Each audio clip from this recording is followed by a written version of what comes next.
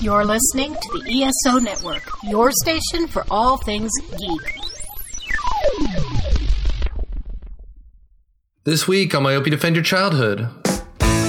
Myopia Defend Your Childhood is so named because I believe we are short-sighted on the things we watched as kids. So every week we watch a movie that one of the panelists grew up watching and see if they hold up, from comedy to cartoons or to action. And for this season, the last Thursday of each month, we're doing a TV show in our Myopia Mornings segments. We watch Saturday morning cartoons and afternoon classics. So find us on iTunes, Stitcher, or wherever you get your podcasts.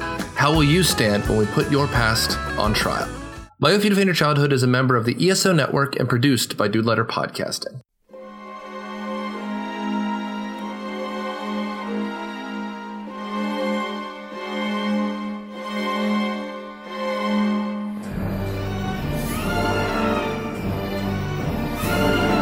Hello and welcome again to the Monster Sci-Fi Show podcast. I am your host, The Monster. Boy, this has been a very long week. Third podcast this week. One earlier on Tuesday was Ready Player One. Just the day after that, it was the sci-fi news from last week. And today being Friday the 13th, I am doing another podcast, but it's timely. So by the time I get this done later tonight with editing, all the music, all that fun stuff, it'll be out. But I'm doing this on my lunch, so I'm going to be a little pressed on time. But I still have, as always, my big three sci-fi news items that I will be talking about. So the last podcast I mentioned I wanted to talk about Star Trek Discovery Season 2. So there is some big news. I will talk about that. I'll also talk about the costume for the new Starfire, for the new Titans series. Oh, man. And lastly, I will be talking about whether or not, should we or should we not have Meryl Streep replace Carrie Fisher as General Solo in the last Star Wars movie of this new trilogy. Should she be part of this? So I will talk about that as well. Alright, so last night I started to watch for Star Trek Discovery. There was a panel that was over at WonderCon, which is up in Seattle, I believe. And this was out about late March. So I'm just now getting to this. But in that panel, they showed a deleted scene for Season 1 in which it was, I guess, it doesn't really specify a time, but Georgiou is now on the loose, so to speak, and she's running a cabaret. Really? Fine. She's running a cabaret because, you know, she was the empress of, you know, the alternate Mirror universe. So she's approached by someone who looks like me, bald, and at least got that going for me. It's got spots. I got spots too, so bonus. But he's got markings like a Trill, so not so much. But what's interesting is that he is talking to her. He is interested in recruiting her to join him. And to what? Section 31. So, if you are aware of Section 31, good on you. If you don't, Section 31 is basically a secret organization within Starfleet that first appeared in Star Trek Deep Space Nine. Dr. Bashir was pretty much their point of contact, and it was an interesting subplot that made DS9 even better. So we've seen Section 31 before in the Star Trek Into Darkness movie, the very beginning of that. And there are, I think, at least a couple of books about Section 31 as well. So it kind of goes behind the scenes and kind of play around with Gene Roddenberry's Star Trek universe.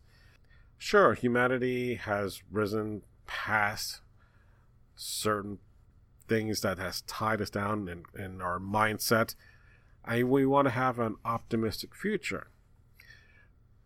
But this Section 31 basically is the side that wants to make sure that optimism stays intact. So they would have to do things behind the scenes to make it all work, make it all pretty. So it's a very interesting undercoat or underlayer or something milling about in the background that you don't necessarily see, but you know without them, things don't necessarily work. That's amazing that will maybe play into this new series for season 2. Now, putting that aside, okay, the other big news, we got Anson Mount, who, if you had watched the Inhuman series, like I did, and paid for it in the movie theaters for that first 2 episodes, he played Black Bolt and never says a word.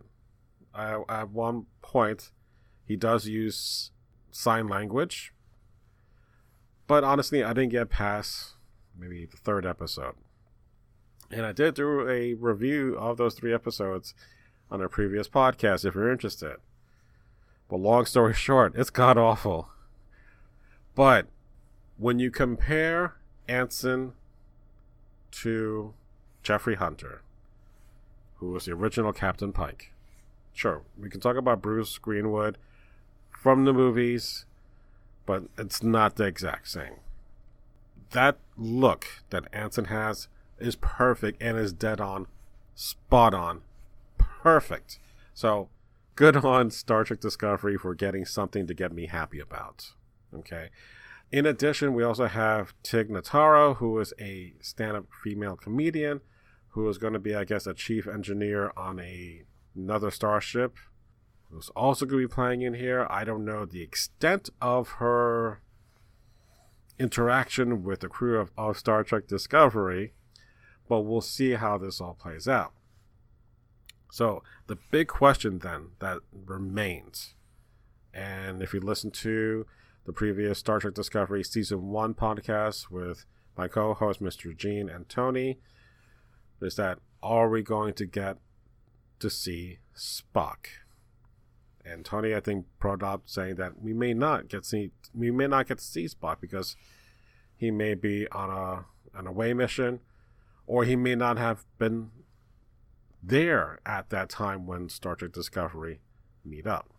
Even though this may appear to be the first encounter that we will see of Captain Pike on the Enterprise meeting the crew of Discovery, it's not going to be the first encounter, at least with Burnham, has had. Because, again, the Star Trek Discovery book, Desperate Hours, by David Mack, does have a storyline in which the crew of Enterprise and the crew of the Shuzo have met and worked together on a mission.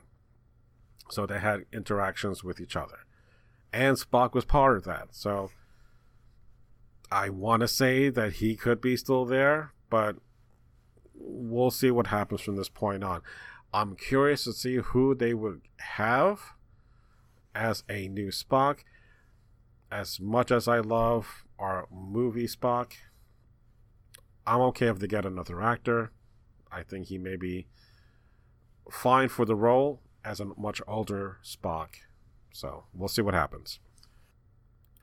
Alright, so the second thing, as I mentioned, is this costume, first look costume of Coriander, aka Starfire.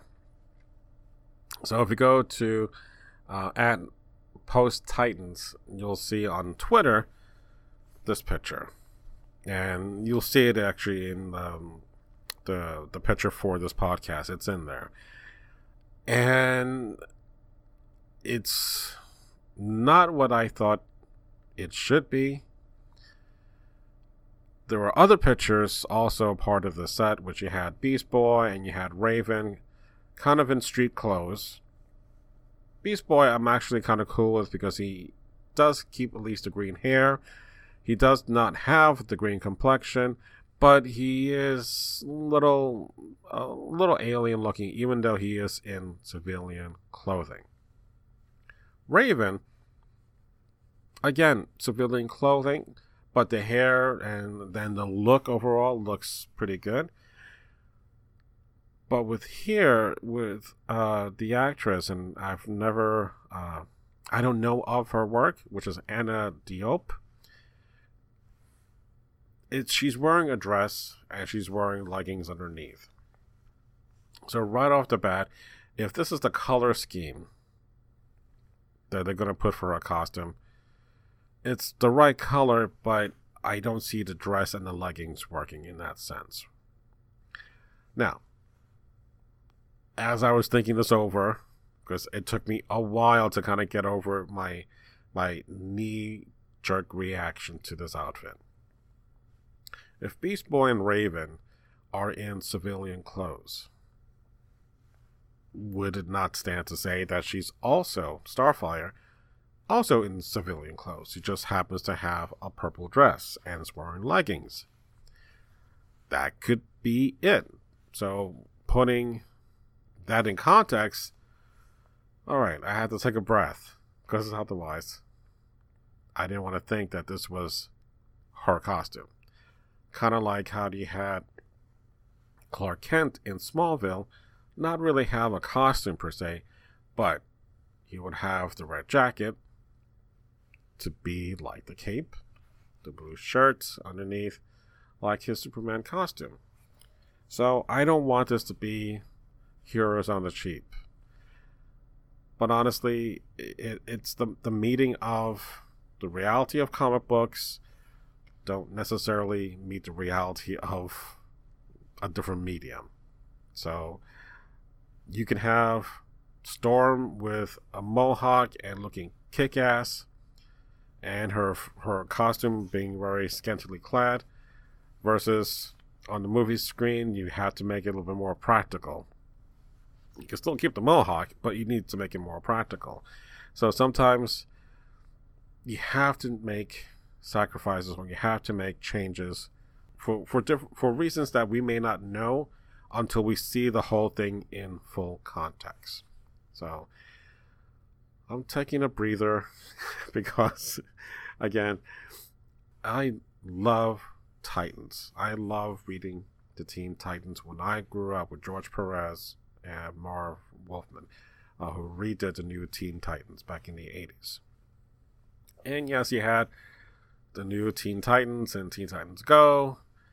I grew past my hatred and grew to like it for what that is.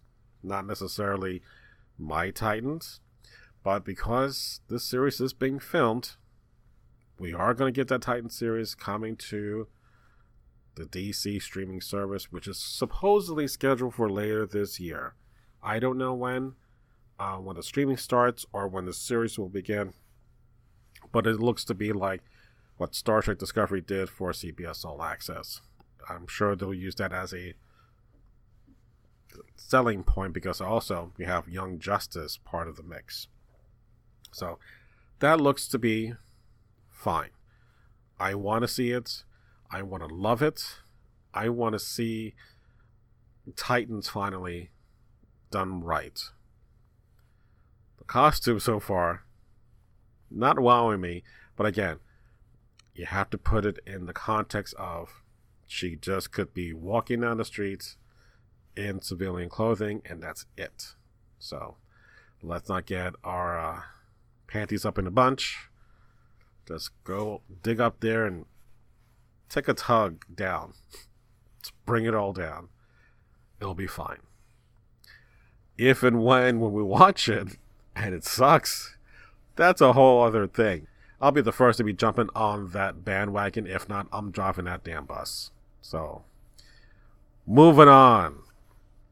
So the last part here is going to be talking about should we or should we not take in consideration of what are we going to do with Princess Leia, or General Solo, I should say. Well, obviously, it's not in your hands, it's not in my hands. But as fans, as long as we are fans, I feel we have the right to talk about this and to analyze this.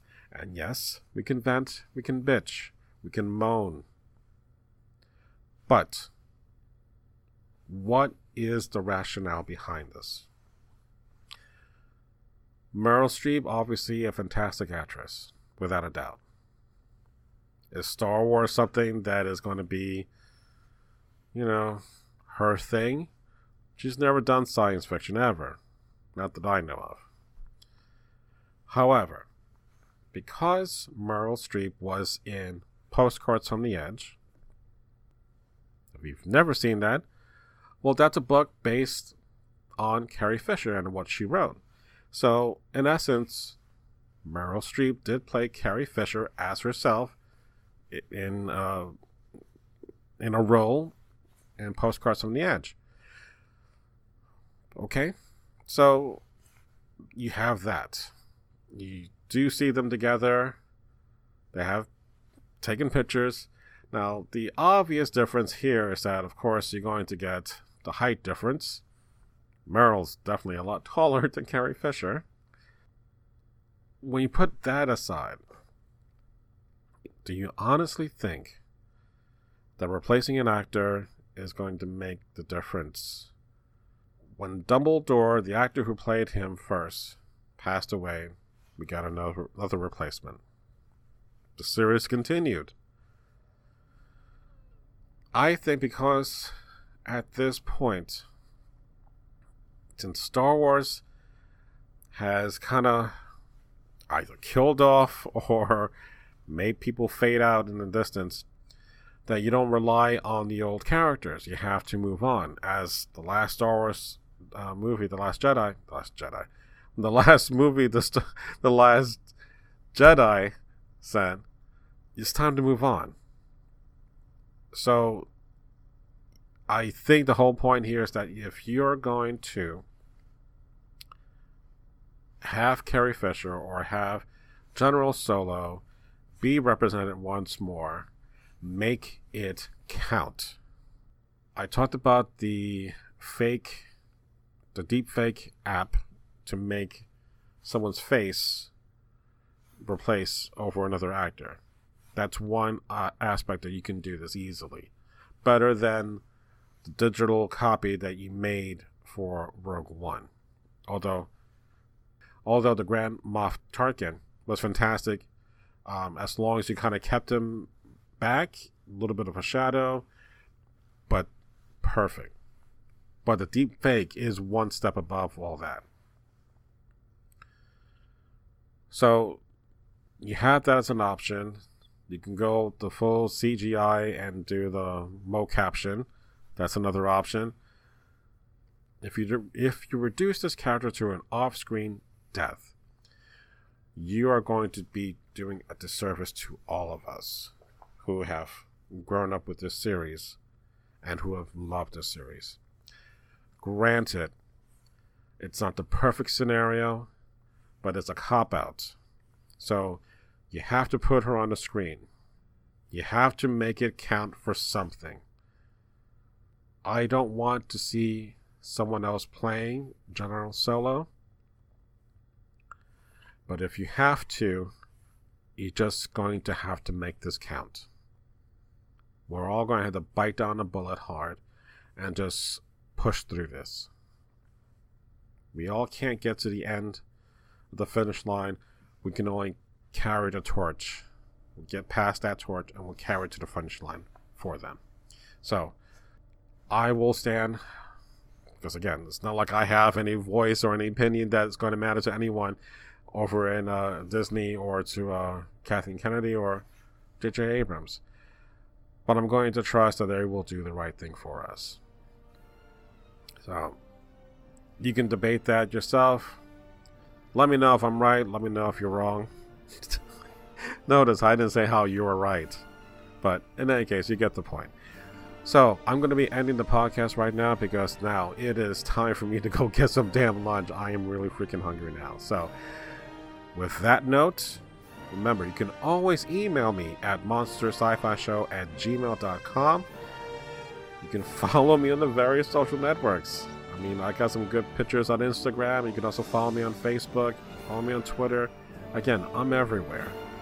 Thank you for listening to me and to the Monster Sci-Fi Show podcast. It's sci-fi from a certain point of view. Good night.